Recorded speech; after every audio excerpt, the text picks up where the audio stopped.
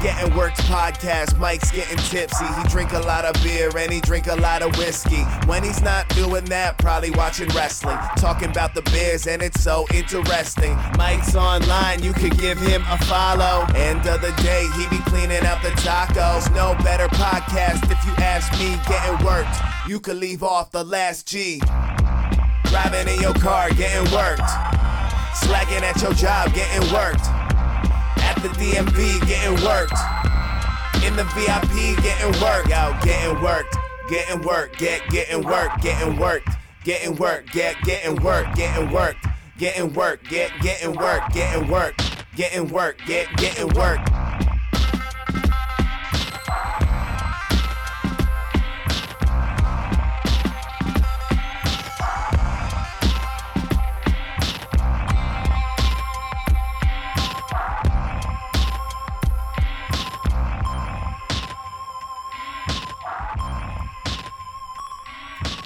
People of the internet, Getting Worked is back. I'm Mike. This is Getting Worked. Hello. So, this week, it's been a hell of a week, just like every week. First off, I'm Mike. Once again, this is Getting Worked. Thank you all for tuning in wherever you get your podcasts. If this is your first time listening, make sure you subscribe wherever you pick up your podcasts, whether that's Apple, Spotify, or you go to gettingwork.com and listen every single week. Thank you all. This week, I want to talk a little bit about wrestling. I want to talk a little bit about stupid fucking rich people. And then we're going to make a drink to celebrate stupid fucking rich people. But I always like to just recap kind of what's been going on. I just came back from a vacation. Went with the wife and her family to Gatlinburg and Pigeon Forge, Tennessee. Took my daughter. We like to go there a lot. It's become my wife and I's closest getaway. It's about a 4.5 hour drive from where we're at. We usually stay in one of the same hotels every time we go. But when we go with her family, we get a cabin. So had a great time. Was there for about 4 days. Got to do some nature, went to a creek, a bunch of drinking beer. My kid loves the woods and the mountain area, so she had a blast. But it was fun. Good little family vacation to get summer kicked off right. As I sit here and record this, it is the 27th of June, so we're right around the corner from the 4th of July, right around the corner from blowing shit up, drinking beer, barbecuing motherfuckers, one of my favorite fucking things. So definitely going to be some pork, some dead pig on the smoker next week. Super pumped for that. And then there's some fucking wrestling. I just watched, and a lot of people just watched, Forbidden Door 2023.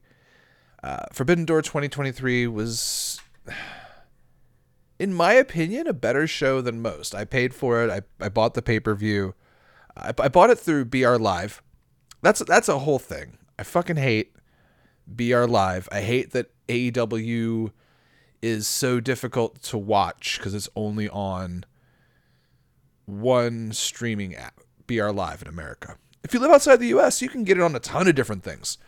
But here, we can only get it on BR Live, which... if you have BR Live, if you use BR Live, you're probably familiar with some of the problems from BR Live. The sound is always off. The past 3 pay-per-views I've bought, the sound is off on the app. Like if I use the app built into my television, or the app built into Roku, the sound's off. But what we did is watched it on my wife's iPad and then just streamed that directly to our TV. So we ordered it through the BR Live service on the app, which didn't seem to have any problems, and put that straight on my television. This show was from Toronto, Ontario, Canada. It took place June 25th, 2023, this past Sunday. This actually was the first non-WWE pay-per-view event, non-WWE wrestling pay-per-view event held in that arena since World Championship Wrestling's Mayhem on November 21st, 1999. Mayhem, if I remember correctly, was one of the final. That was one of the latter pay-per-views they added in the WCW period. But yeah, this was an interesting show. There was a lot of matches. I think altogether there were like 16 fucking matches on this card. This was the first Forbidden Door we had bought. I've watched the last one tangentially. I watched clips on YouTube, clips on Twitter. I didn't buy the pay-per-view. I went and did something else that day. The concept of it is a great starting point. We're going to take the best stars of All Elite Wrestling, the best stars of New Japan Pro Wrestling, and we're going to match them up in a couple dream matches. They accomplished that with a few, but there are certain things that really were just kind of thrown together. It really felt that way. Let's see. So let's find what the card was. So first match. So 14 matches all together. The first match was Tom Lawler with Royce Isaacs defeating Serpentico, who was accompanied with Luther by pinfall.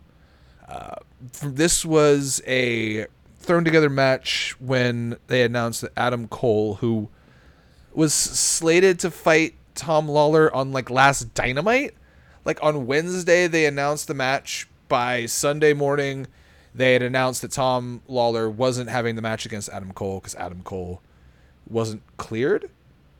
It's a whole thing.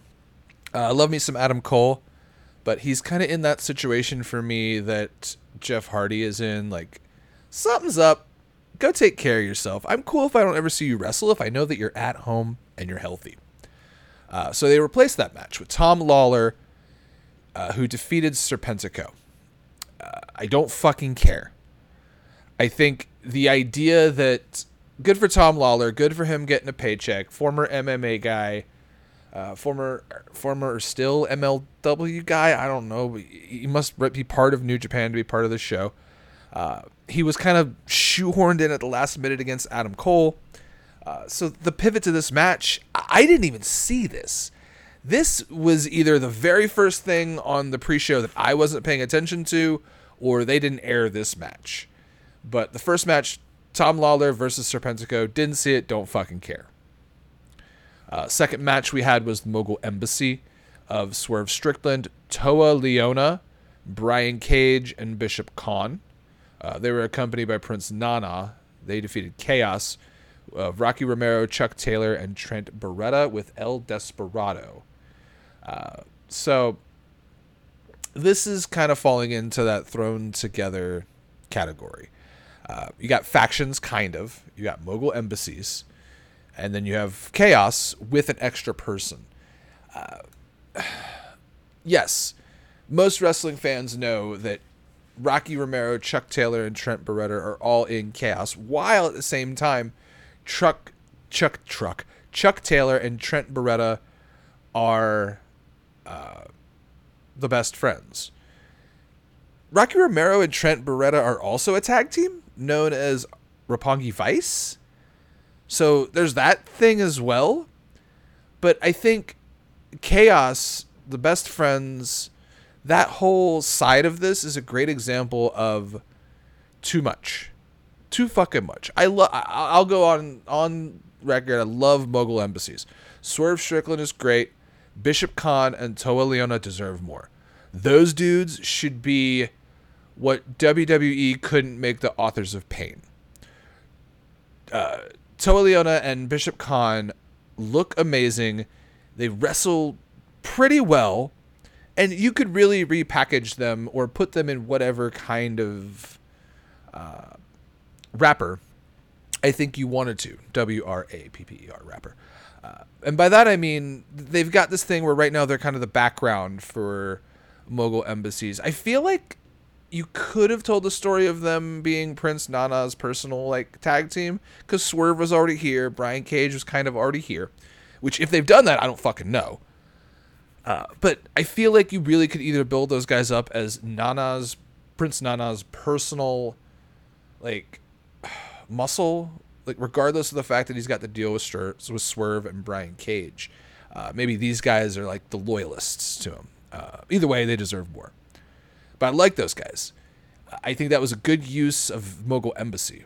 I really think, and don't give a fuck about the chaos side of that. Rocky Romero, Chuck Taylor, Trent Barretta. I love fucking Rocky Romero. Trent Baretta's great. Chuck Taylor's okay. Like, I just didn't care about this match. Third match. Athena defeated Billy Starks by pinfall. Louisville's own Billy Starks, 18-year-old Billy Starks, just graduated high school, valedictorian Billy Starks. Great fucking story. Great for her. More power to her. Shoot the kid to the moon. It was the first round of the women's side of the Owen Hart Cup tournament. Great match. AEW has made me not give a fuck about tournaments, battle royals, or anything where you're wrestling to earn a spot or to earn something. They have 2 tournaments going on at the same time right now, the men's and the women's Owen, which is fine. But there's a term that AEW uses, eliminator, that has ruined all entry matches for me. Any kind of match that's about you got to beat Johnny come fuck to get a title shot or to get in a match or to get in a tournament or to advance in a tournament, I just don't give a fuck anymore. They've done that. They've made me realize, like, that tool, the idea of not just winning for the W, but winning to get towards a thing or to get into a thing, is really overplayed. WWE has 2 Money in the Banks going on. Actually, right now, AEW's got 2 Owen Hart tournaments going on right fucking now. They're going to bring that brass ring thing probably later on this year. I just don't dig it. It's just not for me. More power to both performers, Athena and Billy Starks, but the tournament concept, especially in AEW, is just dead to me. Next, we had El Fantasmo, ELP, defeating Stu Grayson by pinfall. From what I saw, there was like an interesting story kind of playing in the background. Stu Grayson seems to have just left the Dark Order and has joined... I don't know what his group is called. It's Vincent and Dutch. Let me look up. What is his group called? Vincent... The Righteous. Okay, so The Righteous. Wasn't that what they were in Impact? Okay. But either way, he's joined The Righteous with Vincent and Dutch. Interesting story. From what they said on the announcer's booth, El Fantasmo has recently left the Bullet Club, going through things on his own now as a babyface. And that's kind of his story. Is he's pissed off a lot of people over the past couple of years as a member of the Bullet Club. So now he's a heel or a babyface and kind of paying for all those past sins. He seemed to really struggle through the match and earned the win, but there was definitely that road to redemption kind of mentality. Stu Grayson shut a lot of his stuff down. Stu Grayson's whole thing is born and bred for combat. I'm not against Stu Grayson. It is kind of weird calling some savage dude with face paint Stu. That's interesting. But altogether, that was a good singles match.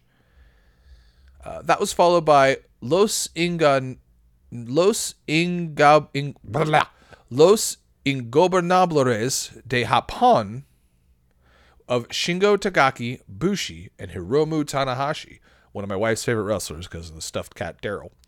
They defeated United Empire, which is Jeff Cobb, Kyle Fletcher, and TJP. This match was great.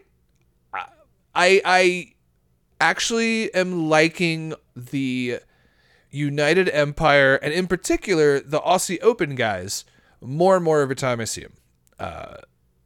When I first saw Aussie Open, Kyle Fletcher, and the other guy, I thought it was goofy. The capes to the ring looked a little weird. The music took a minute to grow on me. But seeing this combination of United Empire, Jeff Cobb, Kyle Fletcher, and TJP, it clicked for me. I had heard what it was, the stars from different countries all over the world representing their nations coming together in a united empire. Okay, I'm not stupid. That makes fucking sense. But I didn't give a shit. But watching them come to the ring, watching them work together, even though they were defeated, just the attitude of them was great. I fucking thought that this match really started kicking off the wrestling vibe for me. This is the last show of the pre-show before we get into the main card.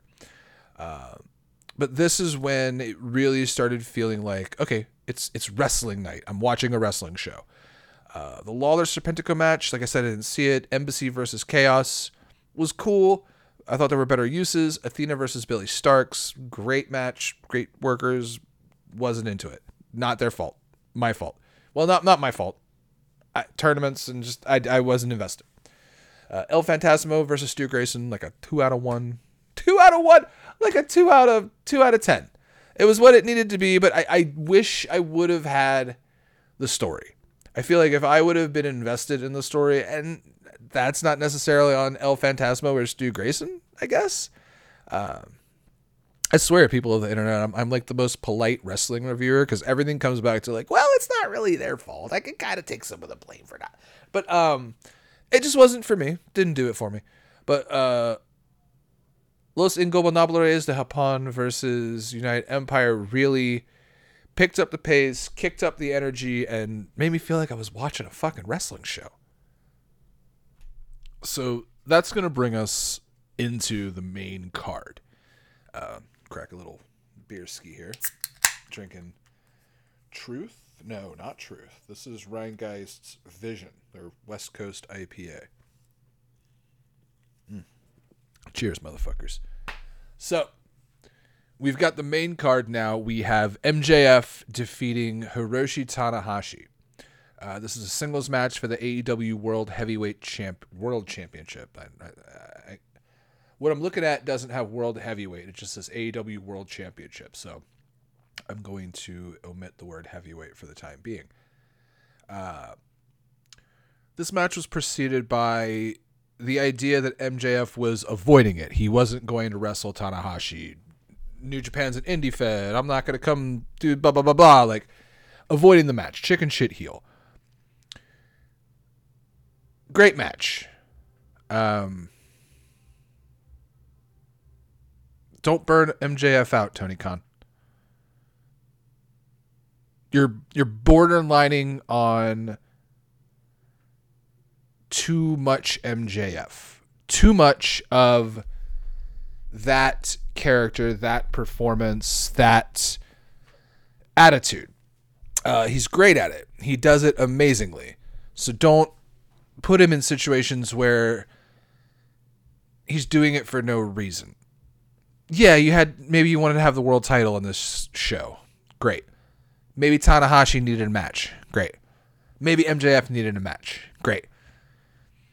This was one of my least favorite uses of MJF since he's had the world title. That doesn't mean it was a bad match. That doesn't even mean it was a bad MJF match or a bad MJF performance or like even terrible. I'm not saying anything bad about this. I'm saying in the ways that you've used MJF, this is my least, I wouldn't even say least favorite. Like, I get the least excited about this, and I was the least impressed by the result. So we move on to CM Punk versus Satoshi Kojima.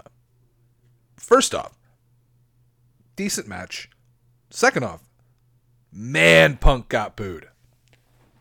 They, in Toronto, were doing that Bizarro World Toronto thing.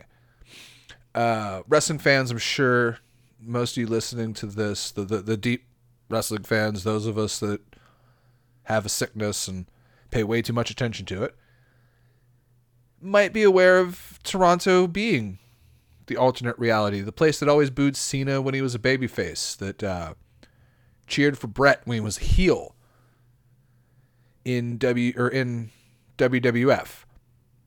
So I'm not surprised. I'm not surprised that CM Punk was booed in Toronto. I'm not surprised that CM Punk was also booed at Forbidden Door.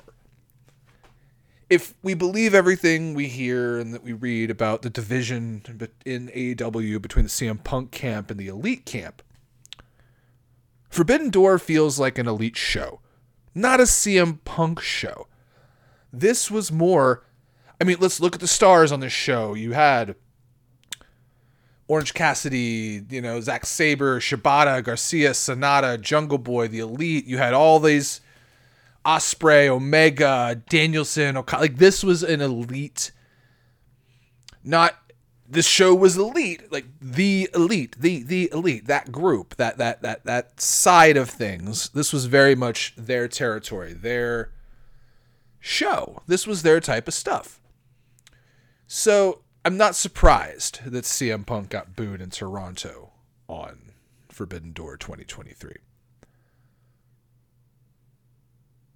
The match with Kojima was a match with Kojima. It was cool seeing Punk do a little bit of the heel thing. Not even heel things, but just kind of leaning into, I'm getting booed.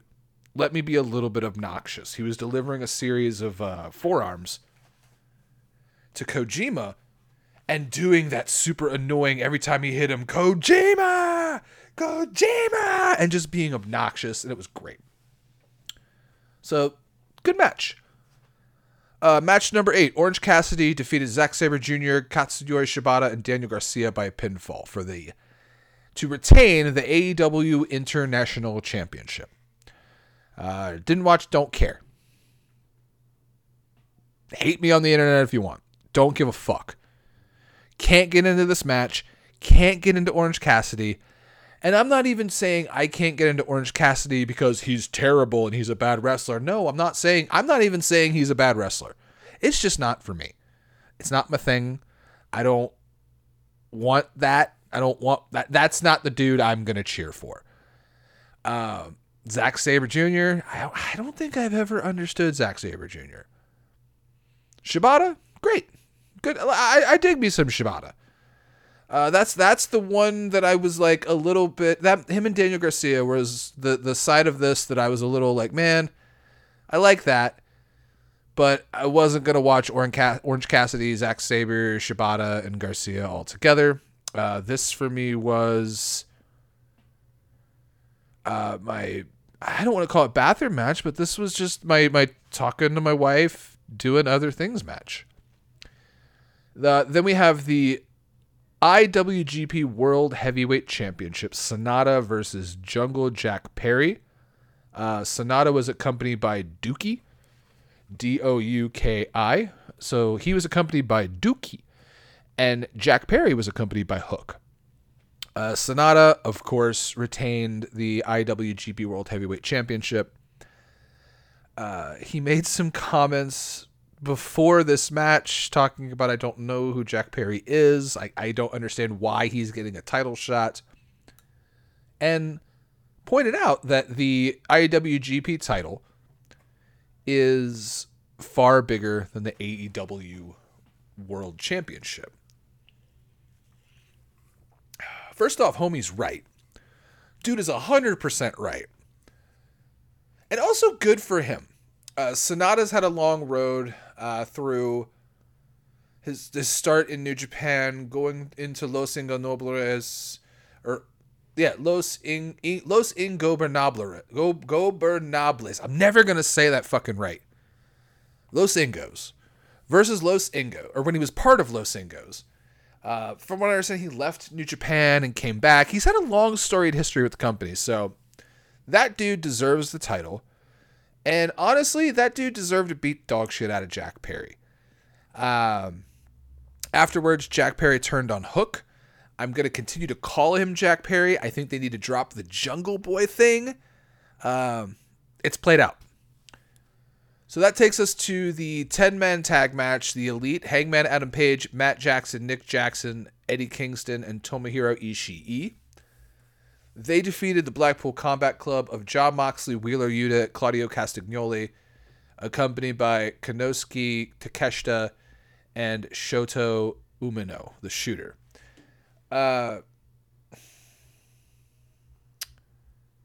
So I liked this match because it took a moment to focus on Eddie and Moxley's relationship, Eddie Kingston and Jon Moxley. Their history, they're friends, they're really great friends, but Kingston hates Claudio. So there was that back and forth a little bit. At one point, Kingston took a double super kick from the Young Bucks to protect Moxley, argue with Moxley and the Bucks after a bunch. There was a lot of drama in that scenario. I like that. I'm a Hangman Page guy. What can I say? I like Hangman Page. I hate that he is kind of in the center of the whole CM Punk Elite drama, that whole debacle. I hate that he's in that. I hate that he's part of that. I hate that that's like going to be tied to his career. So I really like Hangman Page.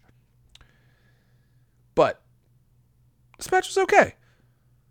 It could have been a lot more of a mess. I think they had Tomohiro Ishii get the pin on Wheeler Yuta, which for me was an interesting choice. I think you could have done something with Kingston maybe pinning a member of Blackpool, maybe even like Hangman give him a win. I just think having Ishii get the pin was interesting. And that's about what I can say about that match. We had Toni Storm with Ruby Soho and Saraya, the Outcasts, defeating Willow Nightingale by pinfall for the AEW Women's World Championship. Really good match. I think it benefited a lot from that big match energy that was kind of going on at the time. You had the IWGP World match, the 10-man tag, and then you had this, and people knew you still had Ospreay and Omega and Danielson and da-da-da-da. So this match benefited from the hype of where it was at in the card, but also this was a great match. Toni Storm is fantastic. Willow Nightingale, I think, has the possibility of being the next big babyface for them. She has the New Japan Strong Women's title, so that's an interesting piece. I would take that off of her, but she has it because of Sasha Banks getting hurt. But I would take that off of her as soon as I could. I think you have her as a babyface chasing titles in AEW. Honestly, if the TNT title was not held by a babyface, Chris Statlander, I think that'd be a great spot for her. She's smiley, she's bubbly, she's got a great personality. She's like, looks good on television. I think Willow Nightingale is a character you could put on TV and people will respond in a positive way. It's happy and cheery enough without coming across disingenuous. It's not Nikki ASH when Nikki Cross was pretending to be a fucking superhero. So altogether, I like that match. And then people of the internet, I can't fucking believe it. Will Ospreay with Don Callis versus Kenny Omega for the IWGP United States Heavyweight Championship. I fucking loved this match. I'm not the biggest Kenny Omega guy. I've never been a big Ospreay guy. I kind of put him in the same boat as Zack Sabre Jr. in my head. I'm sure they're fucking great. It's just, I don't get it. It hasn't clicked for me yet. I think this is the match that Ospreay clicked for me. Great timing, great pacing. Ospreay really hits people like he fucking hates them. That's what's great about Will Ospreay, what I really looked at and gravitated towards watching this match. Will Ospreay really hits people like he fucking hates their guts. And he looks at people and has an attitude like he would not piss on you to put you out if you were on fire. that I love his ability to be a smarmy little prick. Not little. I mean, he's actually a big dude. Looks like a big dude. But to be a smarmy prick who can get the job done. The Don Callis element was interesting. He got ejected at a certain point and then just came back and nothing happened. There's a lot of blood. I think Will got a little happy there. He wanted to bleed, and boy did he ever bleed. Omega was busted open at a certain point, but I promise there was more of Ospreay's blood on Omega than Omega's blood at a certain point. He stood up at some point in that match, and his entire midsection was covered in Ospreay's blood. And Ospreay had that deep, like, bright red, like 2 Tylenols in blood. Like, homie was going for it. Their back and forth, the level of trust that they had for each other was fantastic. You could tell that those dudes agreed that they don't give a fuck. Let's put on the match of the night. And honestly, it was the match of the night. I will probably go back and watch this match again. And this is, once again, I'm not an Ospreay guy. I wasn't an Ospreay guy, and I've never been a big Kenny Omega guy. I don't hate Kenny Omega, but like, he's never been my top tier choice. But this was fantastic. Yeah, this match was absolutely fucking fantastic. So that takes us to the 6-man tag. So we've had a 10-man tag.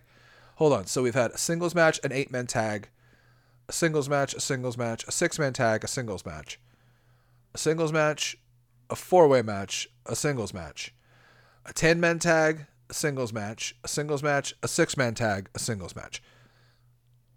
Was there one just tag? No. There was not one like actual tag match. Just 2 dudes versus 2 dudes, or 2 women versus 2 women.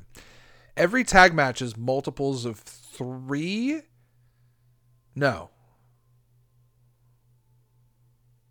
Well, every tag match is a multi-tag match. It's always like 8, 10, 6, or 4-way. I feel like there's a lot of things you could have done, and you could have really had a good, like a legitimate tag match. I wonder what's up with the other dude from Aussie Open, if him and Kyle Fletcher couldn't have done something, but I digress. We got to the 6-man tag now. We are at Sting, Darby Allin, and I guess the ghost of Tetsuya Naito. I don't know what the fuck happened to Tetsuya Naito. I missed the part where he dresses like Mordecai from like 2005, but he comes out in a suit with a cape, and I missed that whole thing. He eventually switches to like his classic, the t-shirt and the shorts, but I missed what happened. I missed why he dresses like that now. But it was Sting, Darby Allin, and Naito. They defeated Lay's Suzuki Gods, Chris, I'll market it if I fucking can, Jericho, Sammy Guevara, and Minoru Suzuki. This time last year, or 2 years ago, I went to the show in Cincinnati that Minoru Suzuki was at. If you remember, there was an AEW, a couple of shows where Minoru was there, and there was, I don't want to call it a controversy, because it's not a controversy in the world of wrestling or in the real world in general, but his song was cut short. A big part of his entrance is that the song is Kaze Ninare, Be Like the Wind. And the song builds and builds and builds. At a certain point, the whole crowd yells, Kaze Ninare, and they sing along, and that's what pro wrestling is now, ladies and gentlemen, is sing-alongs and shirtless dudes. So it was cut off, and I was a big Minoru Suzuki fan at the time. So, and the point of the story isn't that it was cut off, but I was really into Minoru Suzuki, and I was really stoked that he was there. But watching him in this match, if you don't know who Minoru Suzuki is, you're not going to get it. It's not going to make sense to you. It's a really old dude with a weird haircut and a towel on his head. So while I love Minoru Suzuki still being a thing, still getting play in today's world, I can't get into Sting, Darby Allin, and Naito versus Jericho, Sammy, and Minoru. This match was a great in-between Will Ospreay and Omega and Danielson Okada. It did its job. You know, I don't think anybody anticipated this match stealing the thunder from anything or what have you, but it was okay. It was okay. It served its purpose. And then we have our main event: Bryan Danielson versus Kazuchika Okada. This was a singles match, touted as a quote-unquote dream match. I thought this match was cool. Bryan Danielson's entrance coming out to the final countdown was a cool choice. Tony Khan will fucking pay for anything. He'll pay for a song if his star wants a song. That's really cool. But I also saw that the use of Europe's The Final Countdown for one event was as much as... the quote I saw was a wrestler's contract. I don't know if it's the kind of flex Tony Khan thinks it is to point out that, hey, instead of signing a talent, I bought rights to a song for one night. I'm sure there's dudes there that would like to get work on the show or, you know, feel like, oh man, I wish my buddy could come in and I could have a match with him. It'd be great. We get over on TV. But there's just something that doesn't sit right with me knowing that was viewed as a flex. He thought, Tony Khan, the owner of the company, thought it's a good thing that I paid as much for a song as I pay for like a wrestler's contract. That being said, it was a great choice. I think Bryan Danielson coming out to the final countdown was meaningful. This match was good, but I wanted more. Bryan Danielson submitted Kazuchika Okada with a variation of the label lock. Apparently he had for real broken his arm and then wrestled for 10 more minutes after he had broken his arm. So Bryan Danielson finished the match with a broken arm, tapped out Kazuchika Okada. And even then, I felt that this and Ospreay Omega should have been switched. This is 100% a dream match. And maybe this is the first in the series. It's going to not be it's going to be a while before we see part 2, because Bryan Danielson has a very real broken arm. That bitch is snapped. But I just don't know if that was the best version of that match we could have had. It was great. It was awesome. But honestly, I think Ospreay Omega was better. It hit harder. It got me into it. I actually was really impressed with some of the stuff they did. I love Okada. Bryan Danielson's amazing. Okada is one of my favorite wrestlers. I always love that one of my favorite flexes is my framed Okada dollar on my wall. But I felt like this could have been more. So all in all, I'd say I'll take any wrestling over no wrestling. This was a great version of wrestling. It had a lot of variety. And honestly, even aside from a few of the matches, this was the most accessible version of Forbidden Door I think they could have put together. Some of it, like, was whatever. Like, Sonata with Dookie versus Jungle Boy was a little thrown together. Some of the matches on the pre-show didn't feel like they were given the right attitude or were just okay. But this was by far, I think, the most accessible version of Forbidden Door they could have put together. Yeah, this is a show for diehard wrestling fans, but I think it also needs to appeal to your everyday wrestling fan.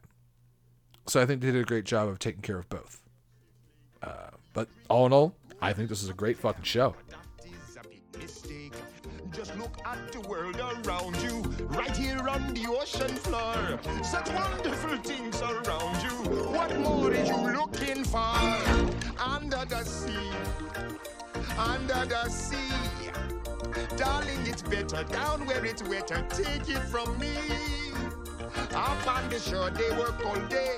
Out in the sun, they slave away. While they devoting full time to floating under the sea. Down here, all the fish is happy as off through the waves they roll.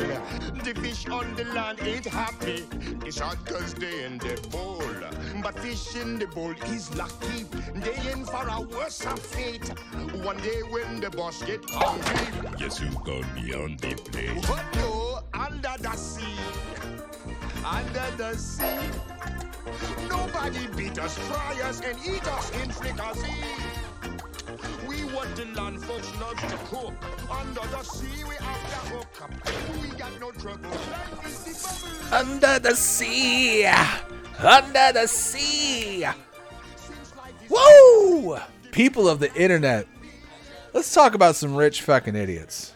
So, as I'm recording this, it's 6/27, 2023.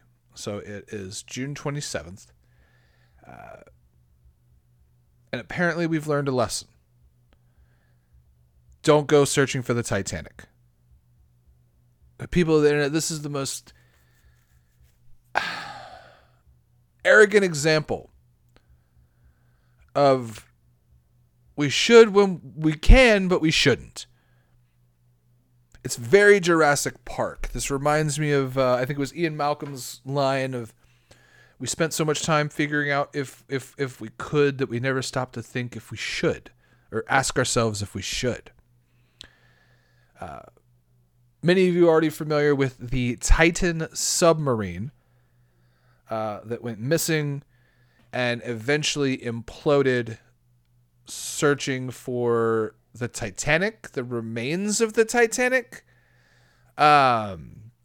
just to get a fucking look at the Titanic? I don't know. But I wanted to take a look and make sure I fully understood this. So, first thing I looked up is the company involved. The company involved is Ocean Gate.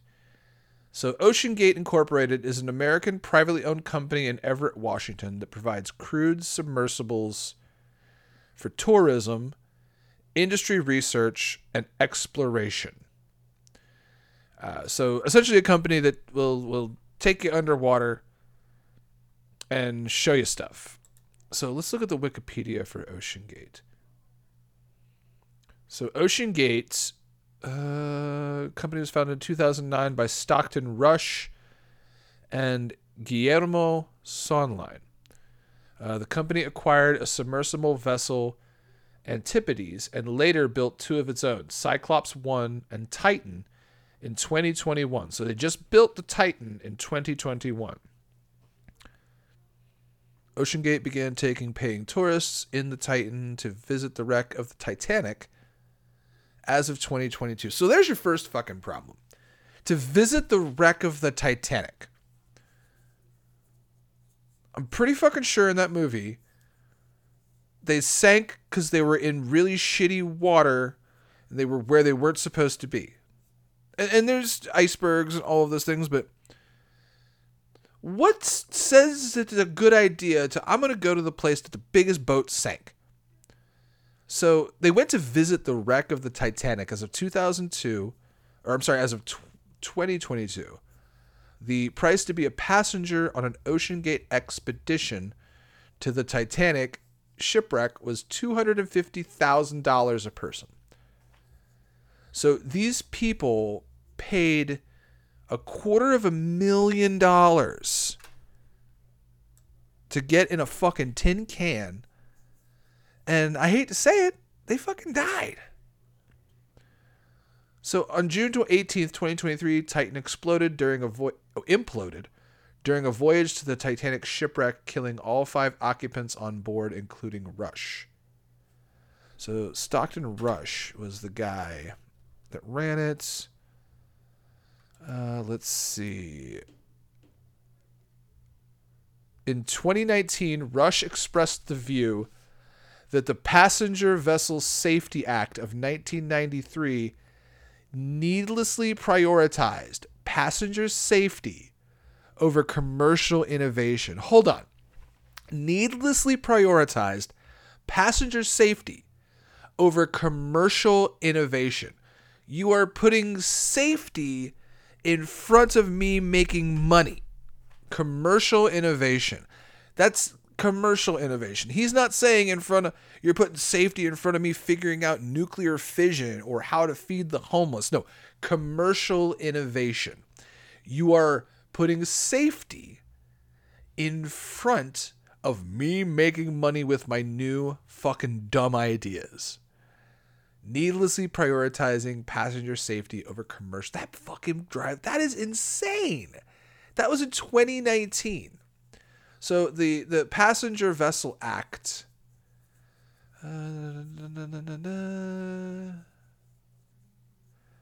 Okay, so he believed this industry had been held back by two principal factors. Submersibles having an unwarranted reputation as dangerous vehicles due to their use as ferries for commercial divers, and rigid government regulations. Wow. So everybody says this stuff's unsafe, and I want to go, or everybody says that they're dangerous, and I don't want people to tell me what to do. I don't want rules. He later commissioned a marketing study commission. So he paid for a study which concluded there was sufficient demand for underwater ocean tourism, which would in turn support the development of new deep diving submersibles that would enable lucrative commercial venture, including resource mining and disaster mitigation. The underwater tourism, began in 1986. So more than 2 million passengers have collectively paid over $150 million to ride underwater in submersibles. It says, though, although these were generally operated in shallow depths. So, So in 2009 to 2013, they took people in a boat called the Antipodes off the coast of Catalina. They found a boat that sunk in the Puget Sound in 2011. And they actually worked with the Miami-Dade Artificial Reefs program in 2012. 2013 to 16, they built something called the Cyclops, another boat, another submarine. And then they expanded the fleet in 2016. And then they started planning the dive to the Titanic. 2021, they conducted its first dive to the Titanic aboard its submersible Titan. On June 23rd, 2023, Titan imploded, killing all 5 occupants, including CEO Stockton Rush. Upon the news of the fate, the company closed its Everett office indefinitely. So the guy who wanted the rules gone died, and then they're like, oh, we're not going to do this anymore. Okay, so, I mean, it's tragedy. People are dead. 5 people imploded. Holy fucking shit, I can't imagine. You reverse exploded. But also there's a big aspect of this that is ridiculous. You can go online and see that there was like a PlayStation controller at some part of it that was like part of the build of it. There's things online on Twitter and comments I've heard about experts talking about the materials not being safe, for the fact that those materials did so many dives. Back to the fact, really, at the end of this, I keep coming back to the fact that this was a guy who didn't want regulation and didn't want to be told how to do it. So honestly, people on the internet, that's what fucking happens. Let's take a look at this timeline. So on June 18th, the 21-foot sealed craft named Titan submerged at 8 a.m. 5 people on board and a 96-hour oxygen supply. An hour and 45 minutes later, the sealed craft lost contact with its operator. The shit was in the fucking water for an hour and 45 minutes and lost contact. Holy shit. At 5:40 p.m. Eastern Standard Time, received a report of an overdue. So the Coast Guard was informed at 5:40 at night. It was supposed to resurface at 3 p.m.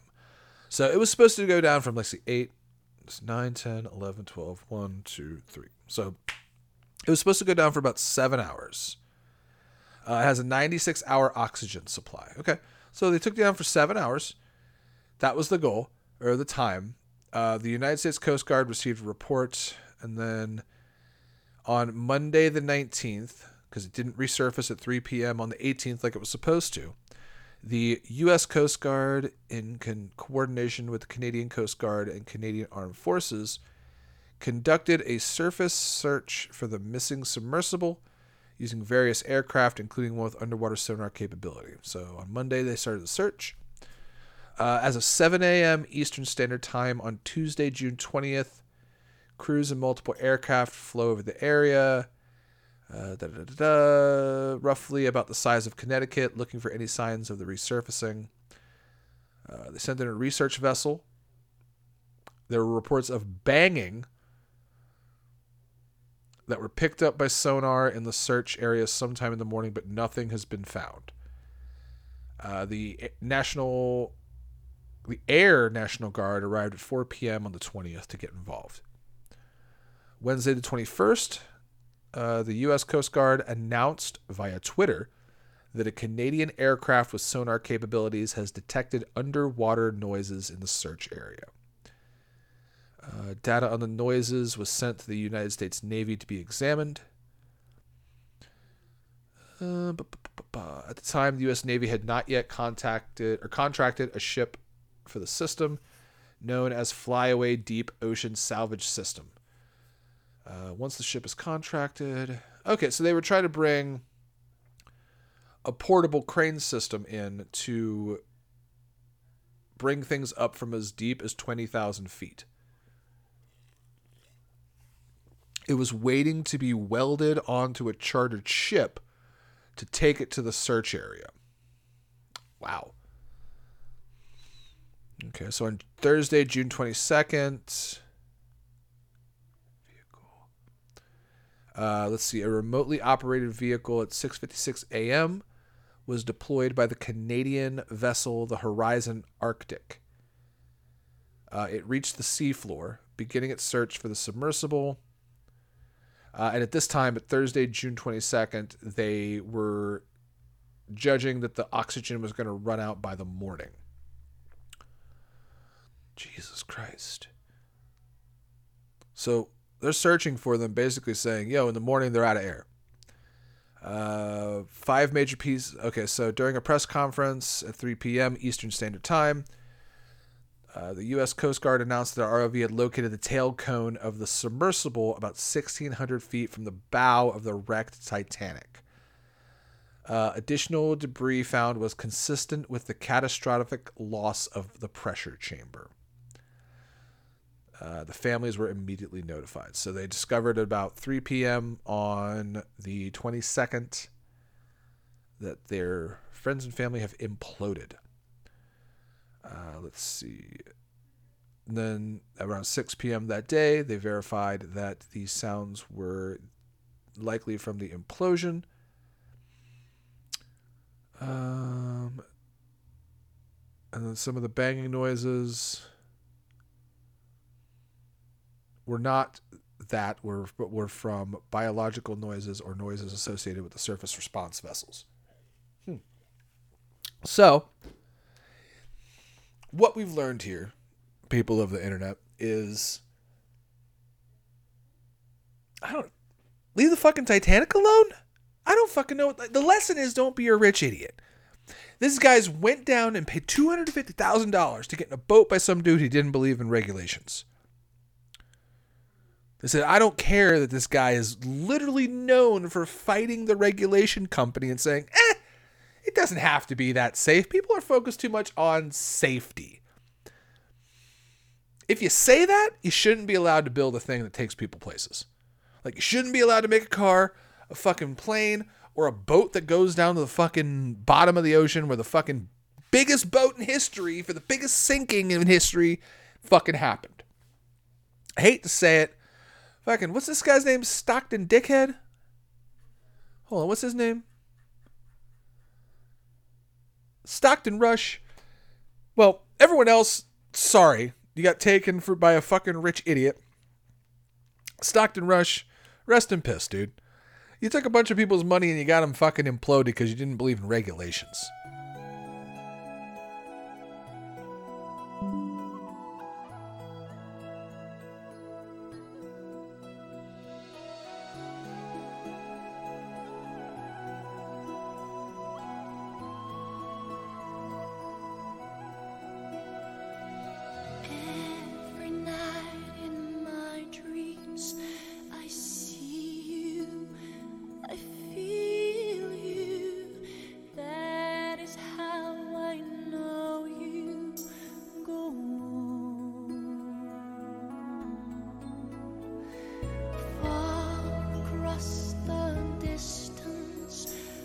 Spaces between us, you have come to show you. Go on. Near, far, wherever you are, I believe that the heart does go on.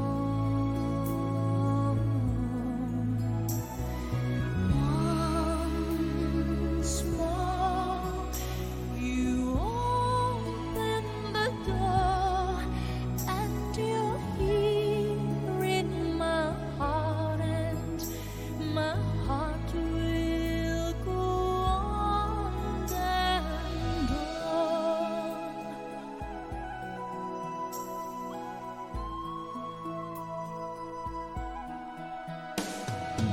Love can touch us one time and last for a lifetime, and never let go till we're gone. Love was when I loved you one true time. I hold you.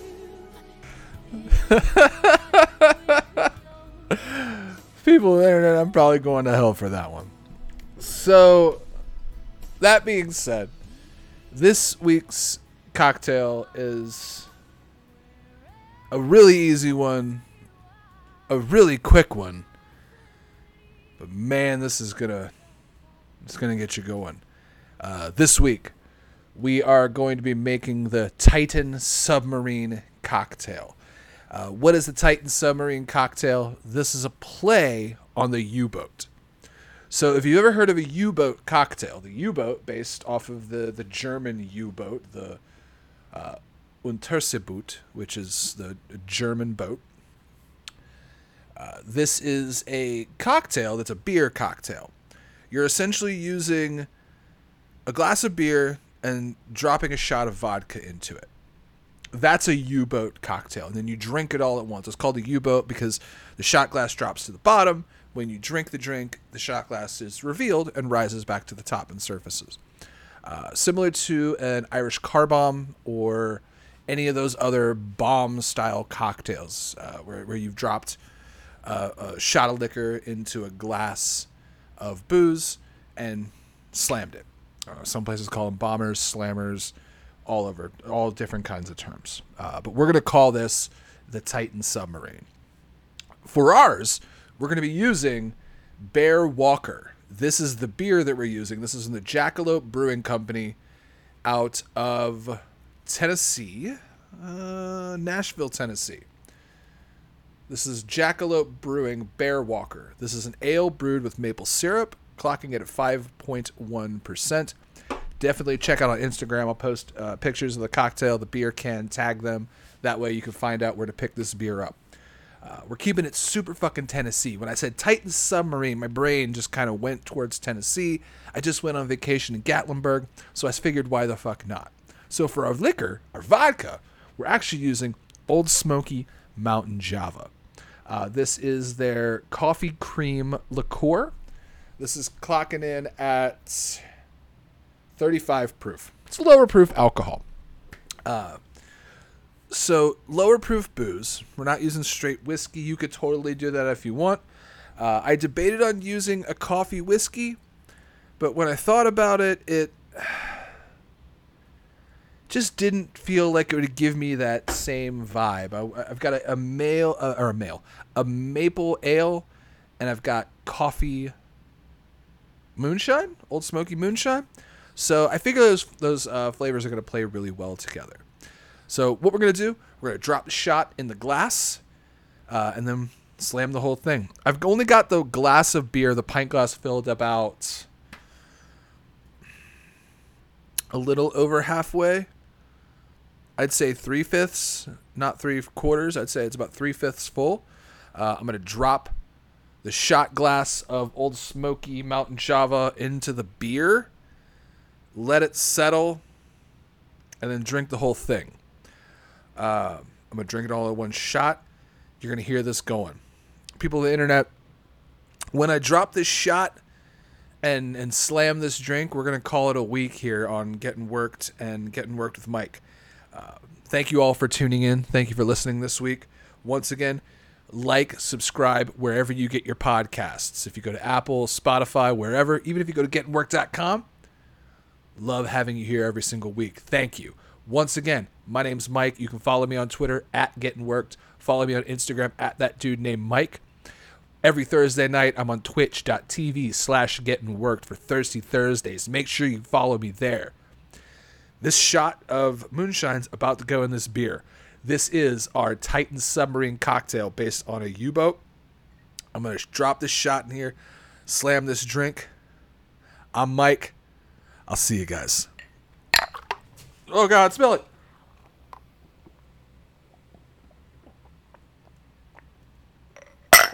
Oh. Ah!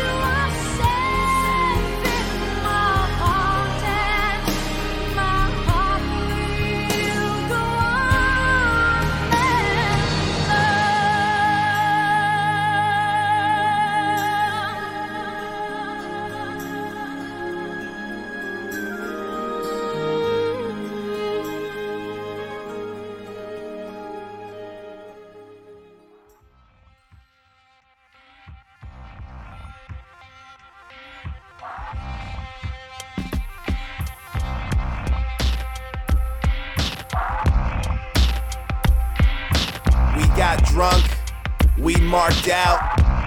We'll see you next week. This is Platinum Max, signing off. Getting worked. There's no G in get, except for the first G, of course. Driving in your car, getting worked. Slacking at your job, getting worked. At the DMV, getting worked. In the VIP, getting worked. Yo, getting worked. Getting worked, getting worked, getting worked, getting worked, getting worked, getting worked, getting worked, getting worked, getting worked, getting worked, getting worked.